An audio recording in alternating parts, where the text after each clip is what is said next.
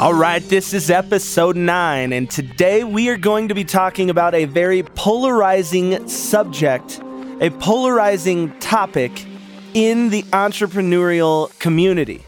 Today we are talking about risk, when to use it, how to go through it, how to fight through it, because it's going to inevitably cause stress. But what you're told about risk right now, I'm going to tell you, is wrong.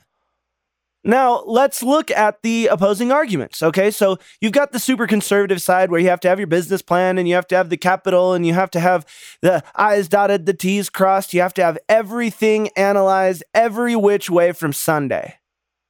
But that can lead to analysis paralysis, which means you're not going to be first to market. Someone might beat you there, or you're spending way too much money up front on getting all of that stuff done when it wasn't going to work out anyway because you didn't have all of the right things in place. So let's look at the other side of the coin. You know what? Let's just bet the farm. It takes money to make money and just roll the dice. I believe in me and I'm going to make it happen. I've done that way too many times. I've also failed way too many times. But there's a reason why the greats say fail fast. Because think about it. We want to know, we need that feedback of, okay, is it time to move on to something new? Is it time to adjust something? Is this not working? How do I become better? We need to fail as fast as possible. So with that being said, I have kind of adjusted my way of thinking into this risk dial. So if you're starting out and you want to become an entrepreneur, I really think that you should adopt this philosophy. It means if you are the only one dependent on your decisions, that is the time where you can risk the most. That's where you can bet your proverbial farm. But if you have kids, you have to take your risk dial and dial it down a notch because you have mouths to feed. Based on your decisions, you have people who depend on you. If you have a spouse, your risk dial comes down a notch. Your first employee, your risk dial comes down a notch. The more people that you have depending on you for their livelihood, that means you have to adjust your risk dial accordingly, which means you can't play with everyone's future. When you wake up in the morning, if you have people depending on you on whether or not they're going to be able to pay their bills, feed their kids, get their kids to college, buy a car, buy a house, you make sure you're doing right by them. Make sure your risk dial goes up and down. Now, if you want to take all the risk in the world, you have to talk to your team. You have to make sure they're on board. You have to make sure they know what you're risking because you need to take this into consideration. You cannot bet everyone's farm. You are only allowed to bet your farm. So let's think about that. In 2008, that's what happened. You had these giant monster greedy companies that were playing with their employees' farms.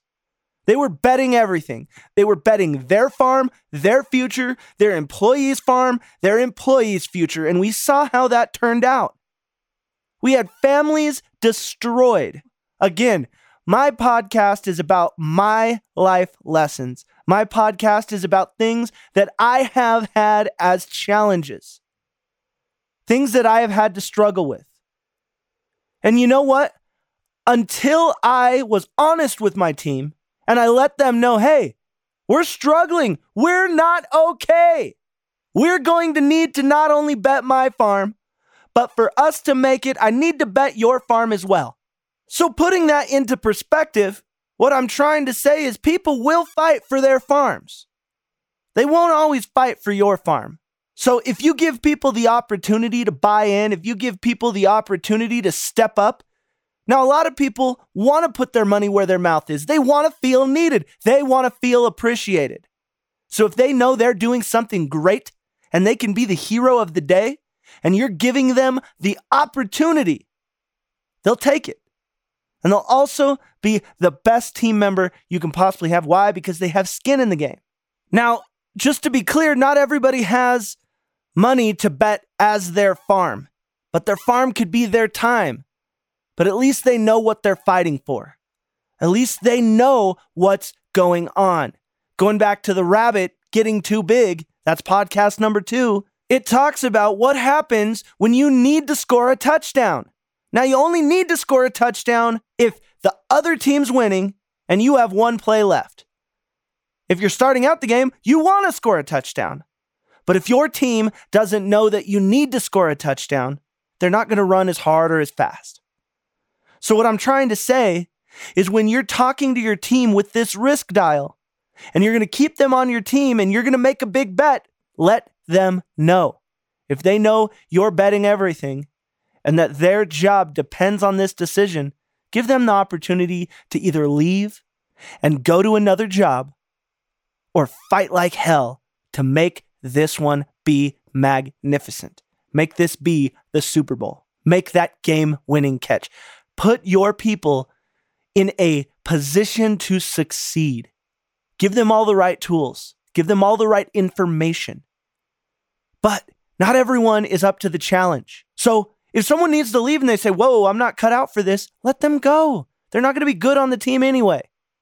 Stop trying to keep people that don't get the vision, that don't understand. They're only in it for themselves. If they only show up for a check, then let them go. This risk dial needs to be company-wide.